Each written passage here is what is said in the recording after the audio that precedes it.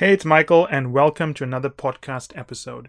Before I get into today's episode, we wanted to make an offer to you. If you go to firmsconsulting.com, you will see a pop-up or you'll see a place to add in your email address, or you can register on the Firms Consulting website. If you register onto that website, you get put into an exclusive list. And what you get in that exclusive list is samples of the content we have available to FC insiders. So, that said, I hope you enjoyed today's episode. Before I begin today's podcast, I must point out that I'm not criticizing Accenture, Deloitte, PwC, KPMG people, and so on when I comment on the cliches that are used in these resumes and why they hurt your chances. I would like to point out that candidates learn to write this way because of the way the firms have taught them to write. It's not at all a reflection on the candidate itself. It's merely a reflection on the differences in styles between the big three strategy firms and the other firms. And more than a difference in style, it's really how this difference in style affects the impact that the resume will have on an interviewer, and ultimately, what distinguishes and what creates a strong or a weak resume. So I think that, take it for what it's worth, but this is certainly not meant to criticize the resumes of candidates from these firms. Well, actually, it is to criticize the resumes, but it's not to criticize the candidate themselves. Because we understand the candidates are simply following what they see as best practice in those firms. So I'm going to talk you through, typical things we see in these resumes and how it looks to us as someone in one of the major firms, right? So I think the big things, I'm just going to talk through terms I've seen in resumes. I'm not going to go through every term I've seen, just a couple of them, right? The first thing I see is that I do find candidates are very weak on explaining per bullet the context of why they did something, the action they took, and then the results of the action they took, right? So let me give an example of some things I read in resumes. I think, for example, this is quite common. I've seen this in Accenture, Deloitte resumes, something like supported an executive manager in developing board papers, C-level briefing packs, and establishing key operating procedures, right? And that's interesting, but when you say executive general manager, is that someone who sits on the board? Is that someone who sits at Exco? Is that someone who sits at OPCO? Is that even someone who's senior management? Then when you talk about developing board papers, C-level briefing packs, I see this a lot in Accenture, Deloitte resumes. It sounds impressive, but it's not really impressive because when you say developing board papers, what kind of board papers? Did you develop it yourself? Did you contribute to developing it? When you say C-level briefing packs, again, what's a C-level briefing pack? Firstly, when you say C-level, do you mean the exact C-suite as a CFO, CEO, COO? What's a briefing pack? Is it a one-page document? Is it a 20-page document? What is the content? How much did you produce? What went into producing it? So while these things sound impressive, they don't really work, right? A common term I've seen in these resumes is also something along the lines of establishing key supply chain capabilities. Wow, the word capabilities is used so much in these resumes, it's shocking. And the word capability is not clear. People put it in because if you look at a Deloitte Accenture website, they like using the word capabilities or they define something. Capabilities means very different things to different people. And it's so subjective and ambiguous, you might as well say nothing. For example, if you said you established key supply chain IT capabilities, what does that mean? You established a capability. So what is a capability? I always ask myself, what is a capability? Do you know what a capability is? A capability is the ability to do something. So you establish key supply chain abilities. Is that different from capabilities? What is the abilities? Supply chain IT capabilities. That means that maybe the ability to track packages down the supply chain. So why don't you say that? It's just a very weird way of writing it. The other thing that I find common in these resumes, people like saying that something was key. Establishing key. So what is key? Was it the largest, the most critical, the most expensive, the thing that impacted productivity the most, the thing that impacted cost the most? Key could mean anything. And by saying key and capabilities, you might as well say nothing, right? The other thing I've seen, which is so common, is people will say that they defined IT processes or they defined the system. What does that mean? The system was undefined before? It means that when you wanted to know what the system was about, it was like a black hole. No one could know what it was about. So when you use this terminology, you must ask yourself, are you really trying to communicate well, or are you just using things because everyone else is using it? If you're using it out because everyone else is using it, that means that you are delegating, or you saying that, well, I'm not going to think this through because I'm going to rely on what everyone else is saying. These terms don't make a lot of sense, right? Another common term I've seen is an operating model. What exactly is an operating model? I've seen it so often and no one can explain it to me. Is an operating model the way something would operate? And if it's the way something would operate, how is it different from the strategy? How is it different from the budgeting plan? How is it different from the forecasts?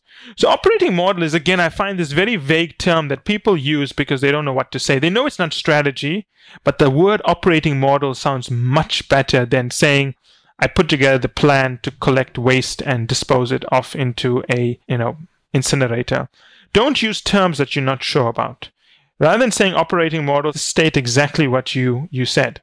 Another common term in Deloitte Accenture resumes is end user installations, right? It's used so often that I've stopped counting it. End user, why don't you just say customers? End user is such a technical term. When you start using the word end user, I can see you've sort of moved in from the IT side of the business and you kind of think this is a very fancy way of saying customers or consumers.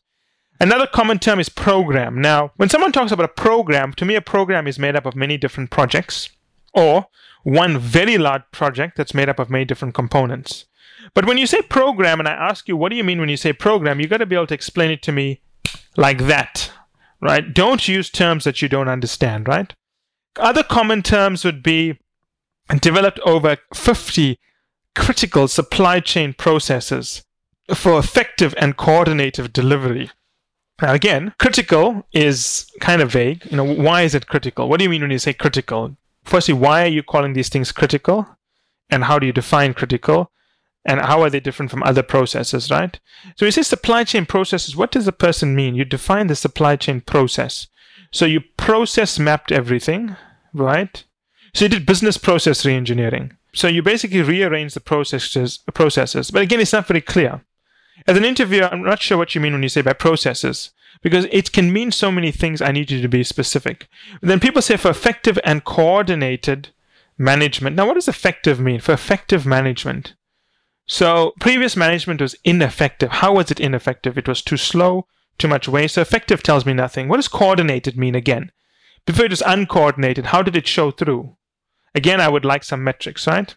A very common phrase I also see is XYZ also drove the delivery of critical IT capabilities. They drove the delivery of critical IT capabilities. That is just so confusing. Drove the delivery. That means that there was a team of dogs going towards the IT capabilities, and these guys had a whip and they drove them, right? They drove the delivery. Were they reporting to anyone?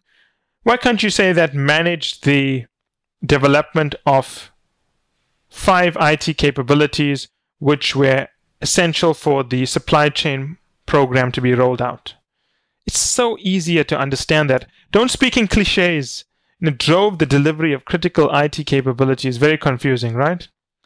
A very common one I see is that the term strategic roadmap. And I have a lot of debate with Deloitte people about this. And I always point out to them, do you mean that somewhere in the world, McKinsey is telling clients, we're going to develop a roadmap for you that's not strategic? So why do you have to say this is strategic? What does it mean to be strategic? And I ask people, what do you mean when you say strategic? If you can explain to me, leave it in. If you can't explain, drop it. Don't say things that sound nice, because in the real world, they don't sound nice. Good resumes must be written in simple English. No cliches, no jargon. The other one, and this is common to Deloitte, implementable strategy. Because obviously, BCG is going to clients and telling them, we're going to do strategy for you that's not implementable. So when we're done, get Deloitte to help you make it, implemented. So don't use things that are so ridiculous, right? It's like, speak in English. Make sure things that you say sound right. Anyone who doesn't have a background in business could understand you have at least a basic background in business, right? Another famous phrase from Accenture, Deloitte, and I see PwC is diagnostic. People love saying they did a diagnostic because obviously, if you tell me that you did just an analysis, it's too difficult for me to understand, right? You've got to put in diagnostic, so you come across as more premium, you're not the Coach of handbags, you're the Louis Vuitton of handbags just by putting in diagnostic there. Don't say weird things, diagnostic. What are you, a doctor? You're doing a diagnostic? You're going to do a colonoscopy on me? So I think that use simple language. Just say that manage the competitive analysis of XYZ, right? Simple. Operating model diagnostic, strategy diagnostic, key processes. Again, what's non-key processes, right? Write in English, right? Simple words. White paper. People love saying white paper because, it's too hard to say draft. White paper translated in English means my thoughts were not completely developed, and because I didn't have the time, I was too lazy to write out a well-written paper that I could publish, I decided to publish something incomplete that I could call a white paper and put on my resume. That's what I read when I hear white paper. If someone tells me white paper, I'm not interested. I'm interested in the word draft, and then I'm interested in the finished paper, right? Let's look at some other choice things that people come up with. Here's a very common one that I see on resumes where people talk about how they did a value-add engagement, right? They talk about value-added services. What is value-added services? Are they services that add value? Value-added services, which is very confusing, right? Are they services that add value, or is it value that leads to more services? I've seen this, and I actually ask people, what do you mean by value-added services? And it's amazing how people can't explain these things. And I'm not going to go through every single thing I see on these resumes, but the point I'm trying to make is when you put something in your resume, make sure you can explain it. That's my first rule. The second thing is when you put in the resume, make sure it's written in English. Do not use cliches. If you're putting something in the resume that you cannot explain, it's really a bad sign. And you know that in fit interviews, we dig. I mean, McKinsey especially is going to dig through everything. You said this, what do you mean? But to be honest, when I look at a resume that's written like that, I always know for myself immediately, right? This person comes from either Accenture or Deloitte, and it's going to take a lot of time for me to understand what they're saying. Because when I speak to them, they use this jargon. They think they're clear, but they're actually saying nothing. You have to be able to speak in simple English and speak clearly when you do things.